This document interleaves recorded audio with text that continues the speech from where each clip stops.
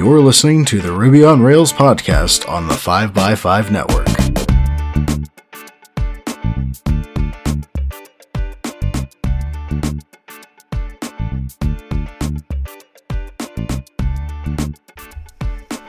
You're listening to episode 321, and I'm your host, Brittany Martin. Colby Swandale is a Ruby engineer at Envato in Melbourne, Australia. Outside of work, he enjoys photography, traveling, speaking at conferences, and is also a core contributor to the Bundler, RubyGems, and RubyGems.org projects. Colby recently started a new project called Ruby API to help improve finding and reading Ruby documentation on the web. Colby, thank you so much for staying up late to speak with me today. No worries. Thank you so much for having me on the show. This is actually my first podcast ever, so very nervous. I'm also on call as well, so I'm hoping my phone doesn't go off during the episode, but very excited. I have a feeling our listener base completely understands where you're coming from. So let's go ahead and go forward. So Colby, what is your developer origin story? So my entry into programming was actually when I was in high school. I think I was 15 or 16 at the time. And for some odd reason, my art class actually had some technical lessons. So that revolved around like programming HTML sites, like learning Adobe Flash. I think it was Macromedia Flash at the time, and using action scripts to like program like Flash games and animations and such. Yeah, and that was kind of my, you could call it a gateway drug into programming, because I think I fell pretty much straight in love with it. And I think afterwards, I started going kind of down my own road. So I did a lot of HTML at first, and then slowly picked up PHP. So messed around with PHP a bit. Then I found out about WordPress. And thought it was like really cool that you could just download this whole entire blogging platform and pretty much customize it any way you wanted. So I messed with like PHP for a couple of years, and then I think during when I was in Australia we call it senior college, but I think it's more, I think in like American or international terms it's still high school, but it's the equivalent to our year 12. I picked up, like, I got my first phone, which turned out to actually be an iPhone. And so when I immediately got home, I started downloading, like, the Xcode and started messing around with Objective-C. And then I think I was playing around with Objective-C for about a couple of months, and then I found out my local city council was running, like, a technology competition. And the competition was basically pretty much open to any idea around technology and kind of getting the idea to incorporate that into like the community and somehow, and using technology to help people in the local community. And I actually designed a very small application that basically read like an XML feed of local events that were happening around the city. And I basically took that XML feed and put it on a map, and then you could tap on like the pins on the map, and then it will bring up like more information about like what the event was, things like where it is, what's the description, any photos you could bring up. And then I think I waited for like 2 or 3 months, and then I heard back I actually won that competition, which was really exciting. And yeah, I thought I actually really like programming. This is something I want to do professionally. So I finished high school. Then I moved to Melbourne, which is where I am currently located. And I went to a trade school to do basically an IT course. And I did that for 2 years. But then halfway through the first year, I found a part-time local web job that someone was hiring for. Basically just someone that had experience with WordPress and another PHP CMS system called Joomla. And basically they were just looking for someone who knew the systems and could like design themes and add a bit of functionality to some of the sites. So I have somewhat of a similar experience in the fact that when I first started learning to code, I decided I was going to go to a hackathon and join a team. And we actually managed to win that hackathon, which I never saw coming. And so having that validation early on in your developer career, it's so gratifying. So good on you for enrolling into that contest and winning it. And I mean, I have messed around with Objective-C before. It is not an easy thing to learn and to grab. So I give you a lot of credit for starting out with Objective-C. Thank you. Yeah, it's definitely a very... stark difference from PHP, and it definitely took a while to pick up. Oh, for sure. So you mentioned that you, at the first job, that you did get some experience with Ruby. What was your first introduction to Ruby on Rails? So my first introduction into Ruby on Rails is also my first introduction into Ruby. So this place I was working at, it's called Private Media, and they're basically like an online publication. They have different sites that revolve around like politics, business, real estate, and such. And they had an internal system that was built on Ruby on Rails version 2, I believe, that basically managed all the paying subscribers. And basically you could, if anyone subscribed to any of the sites, that will go into this Ruby on Rails application, and you can manage the user through there. So the application itself was built by a consultancy shop, and then we then picked up the development ourselves. So I think I was about 6 months into this job, and one day I come into the office and I just get slapped with this Ruby on Rails application that I had no idea even existed. I had basically no experience with Ruby or Ruby on Rails, so it was like no idea what was happening. But then, fortunately, I managed to get some basically paid learning time to learn Ruby and learn Ruby on Rails, and actually bring someone in for a consultancy to basically teach us Ruby on Rails. And yeah, I think we did like pretty much like a crash course in about 2 or 3 days.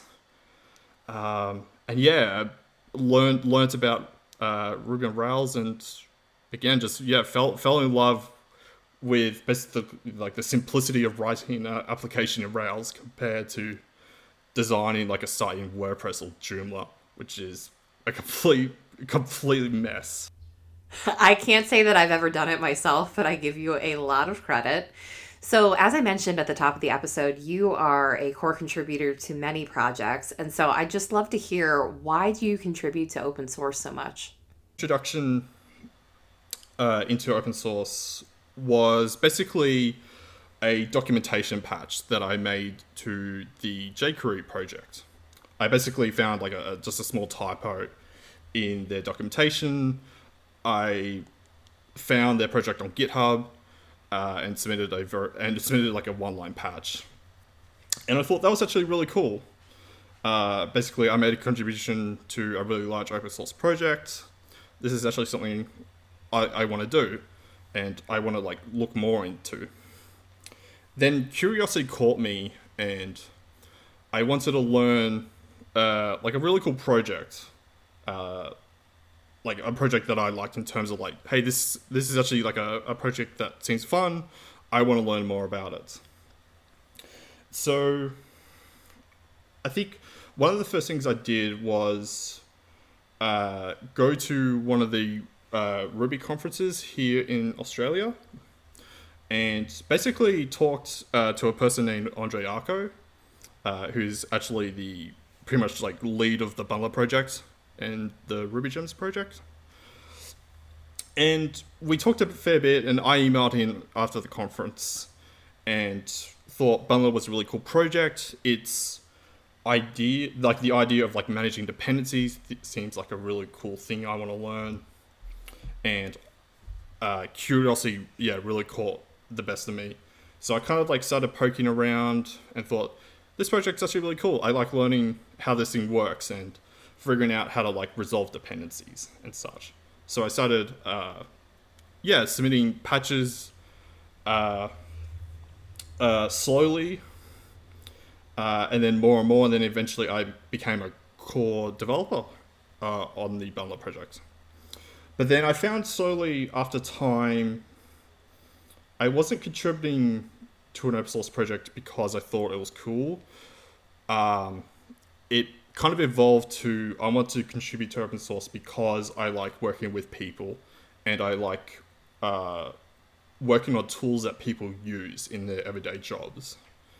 And I like talking about like what problems people have using these tools and how we can make their lives a bit better every day.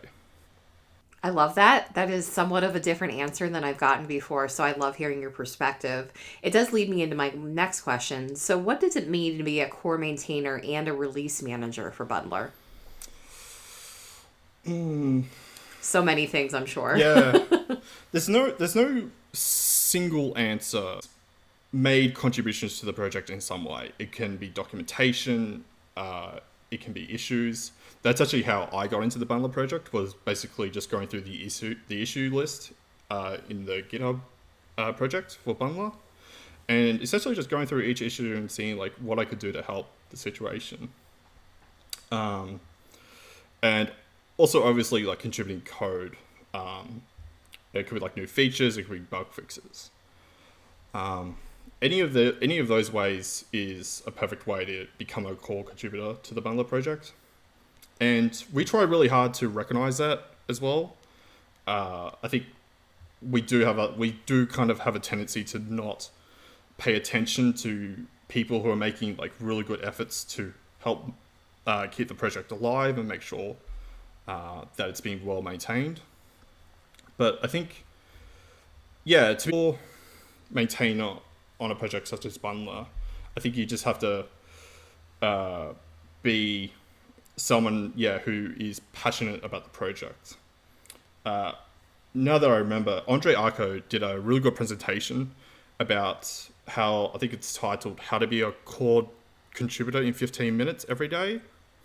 And it basically talks about how you can spend like 15 minutes per day and basically become a core contributor in maybe like a month or two, just by following like a few simple steps of like just looking at an issue and going like, hey, how can I help make this project a bit better? We'll definitely link that in the show notes for sure.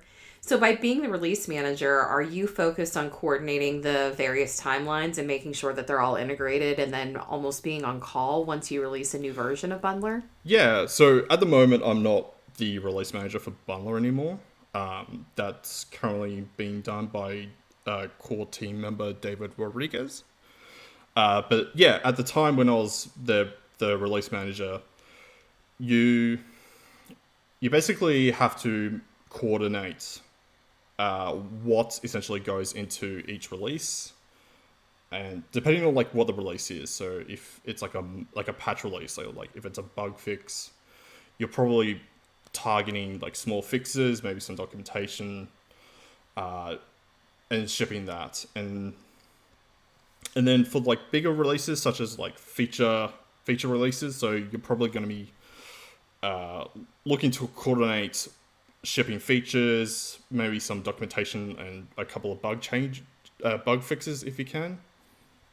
And then also like trying to get feedback from developers as well around like what changes you're going to make in like feature releases and such. And Bundler is actually a very special gem because it requires careful attention when you're preparing to make a release. It's like one of these projects that a lot of projects depend on, and if it does break, a lot of people will let you know quite passionately that it has broken. And you have to be able to react to those to that feedback quite quickly. And so during my time when I was the release manager, I was doing a lot of careful consideration into what changes I was making, and making sure that we've understood any consequences that we were making to shipping any new features or any potential issues that would arise if we're going to fix a bug. So you actually had a lot of really good anecdotes around that from your Ruby Kaiji talk last year. So speaking of, and we'll definitely link that in the show notes, what are you most looking forward to with Bundler 3?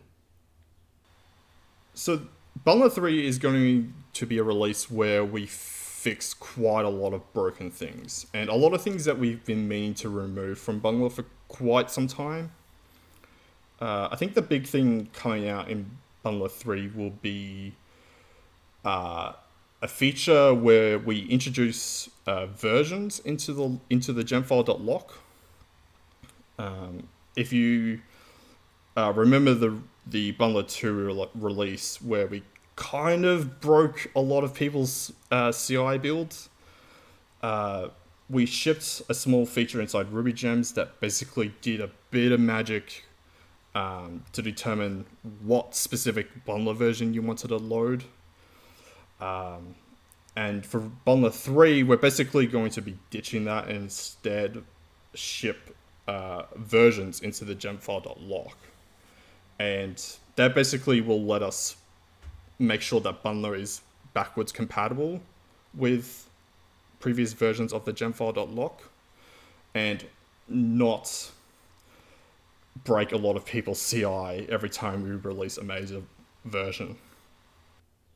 That's great. I mean, I just feel that the stability around so many of the dependencies in the Ruby community are just getting more and more stable. So we appreciate all the work that you have put into Bundler. So we're going to take a quick break for our sponsor, Raygun. Raygun gives you a window into how users are really experiencing your software applications. Raygun is thrilled to launch the next chapter in their ongoing support for application performance monitoring, Ruby support for Raygun APM. Don't wait for users to report problems. Raygun gives you complete visibility on errors, crashes, and performance problems affecting your end users. They have end-to-end monitoring with features like detailed trace transactions, dashboards, user experience monitoring, and more. Raygun APM offers a seamless integration with the Heroku platform via BuildPack, so you can get all the benefits of APM for your Rails applications. To start your free 14-day trial, go check it out by visiting raygun.com/RubyAPM today. Link is in the show notes. Thank you, Raygun, for sponsoring the show. So before we depart from talking about Bundler and RubyGems.org, I would love to ask you if you have any interesting stories that you would like to share with the listeners. Yeah, so Bundler has a lot of scenarios that it has to take into account when people use certain aspects of the Bundler project. So one of the really interesting bugs that I had to deal with was basically a scenario where users were executing the bundle exec command inside of their test suite.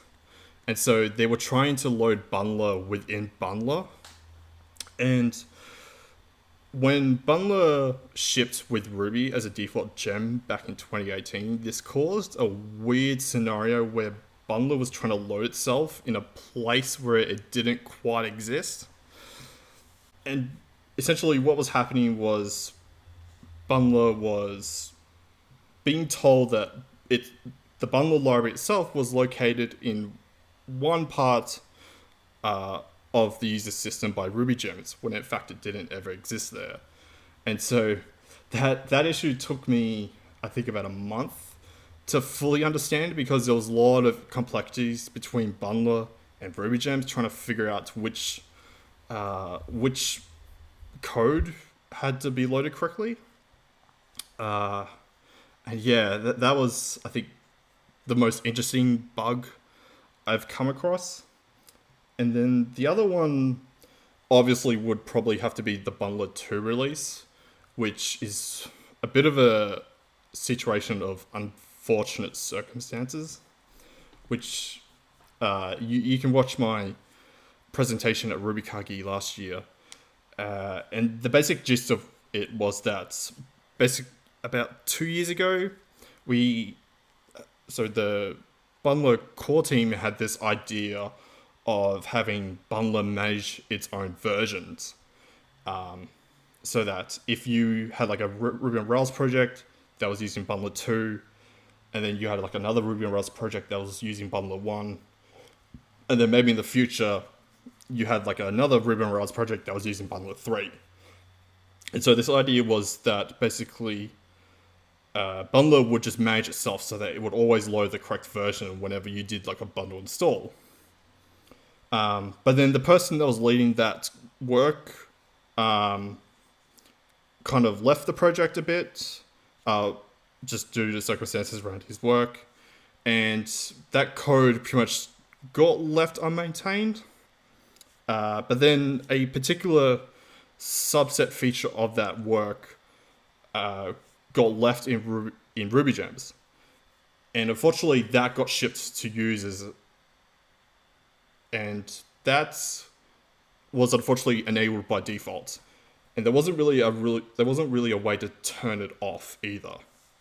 And nobody really noticed because the feature only worked when there was multiple major versions of bundler.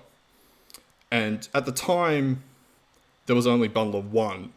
And so this code was just happily doing its work and not really doing anything.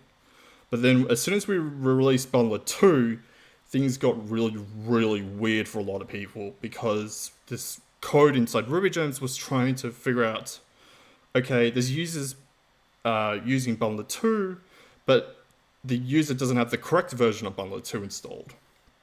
And yeah, in my presentation at RubyKagi, I kind of laid out a lot of like the issues around what specifically happened, and it wasn't all just technical either. A lot of it was around communication with the bundler core team and our users, and some of the steps we could have taken to help lessen this situation. Unfortunately, it wasn't something we could easily fix because RubyGems was pretty much RubyGems is shipped to all the users by default, and there's no easy way to have all Ruby users upgrade RubyGems. And so we ran into a lot of issues around like trying to communicate to our users to say, hey, if you encounter this particular issue in RubyGems, this is how you fix it. And also just trying to get users to upgrade RubyGems is a bit of a complex situation because a lot of people just are not in control of their Rails environment, and so they just couldn't upgrade RubyGems. Oh, that's so interesting. So, among the many reasons I have asked you onto the show today, I wanted to ask you about the origin and uses of your new project, Ruby API. So, first of all, what is it? So, Ruby API is a couple of things. The first thing that most people will notice is that it's basically the Ruby documentation that has a modern HTML theme that focuses on readability and accessibility. So it focuses quite a lot on making the Ruby documentation readable on desktop, mobile, and tablet devices. The second thing is that it's a Ruby on Rails application that consumes Ruby's source code and puts the generated documentation into a service called Elasticsearch. And basically, Elasticsearch makes the documentation searchable, and then I put a small search algorithm on top that optimizes a lot of queries that users typically search for. So if you're searching for a method like toI, for example, Ruby API knows that you're probably looking for like the string class, and we'll put that at the very top. So the second thing about Ruby API is that it's a Ruby on Rails application that consumes Ruby's source code and puts the generated documentation into a program called Elasticsearch. And Elasticsearch allows us to basically search the Ruby documentation. But then I put a tiny bit of a search algorithm behind it to make the search a lot more optimal. So it puts a lot of priority around searching the like core objects of the Ruby, and such as like arrays, strings, integers, floats, decimals, and such. And so by doing that, we basically create like a website that understands what the Ruby documentation is and optimizes what a lot of people are looking for. And we built the application around trying to make users get to what they're looking for as quickly as possible. What was the use case that you were solving for? Is this something where you were having problems looking up documentation yourself, or you heard this from the community and just decided this was something that needed to exist? Yeah, so Ruby API was born out of my frustration with the existing services that were out there. I'm in no means attacking the existing documentation sites out there, but I found quite often that Google simply just doesn't understand the Ruby documentation. And if you search for particular things using Google, you get really strange results, especially around like particular like method names and such. Google just simply does not understand what you're talking about. I agree with that. With my experience, I often will get Stack Overflow answers above the actual documentation, which is really frustrating. Yeah. So one of the really cool things is that Ruby API is aware of what the Ruby documentation is, and it can tell Google specifically what it should index and what it should not index, and how to index particular things. And so we can optimize the SEO experience quite a lot using Ruby API. Well, I want to thank you for your work on Ruby API. I have already bookmarked it, and it is my go-to resource for Ruby going forward. So I'd love to know, Colby, what are your thoughts on the future of the Ruby and Rails communities? I think Ruby and Rails has a very bright future. I think there's a lot of people in the community that are coming into Ruby and Rails for the first time and are very passionate about these projects. I attend conferences where half of the audience is attending the conference for the first time, and also they've just started out like a new job and they've just come from university and they're really interested in Ruby on Rails and Ruby. So I think like the idea that Ruby is dying is completely untrue. I think Ruby and Rails are both very much alive, and there's a lot of people behind that are willing to take Ruby and Rails into the future. I think, though, going into the future, we need to try and get people to contribute to a lot of these projects that people depend on in Ruby, especially around like Bundler, RubyGems, RubyGems.org, even the Rails project, even the Rails source project. I think we have to, as a community, current custodians of a lot of these projects, we have to make sure that we are welcoming, that contributing to projects is easy, so that we can hand these projects off to the future contributors of Ruby and Rails. So, Colby, how can listeners follow you and support your work? You can follow me on Twitter at Oceanic Panda. I am Colby-Swandale on GitHub. If you're looking to support my work, I am currently being paid by Ruby Together to maintain RubyGems, Bundler, and RubyGems.org. It'd be really cool if you could get your business to support Ruby Together, because they support me and a whole bunch of other developers to make sure that a lot of these projects that these businesses depend on for their day-to-day operations still continue to run into the future. That's fantastic. Well, as I mentioned throughout the episode, and I'm going to say it again, thank you for all of your work. We, as a listenership, appreciate everything that you do. You've done so much for the community, and we're excited to see what the future brings. Thank you so much.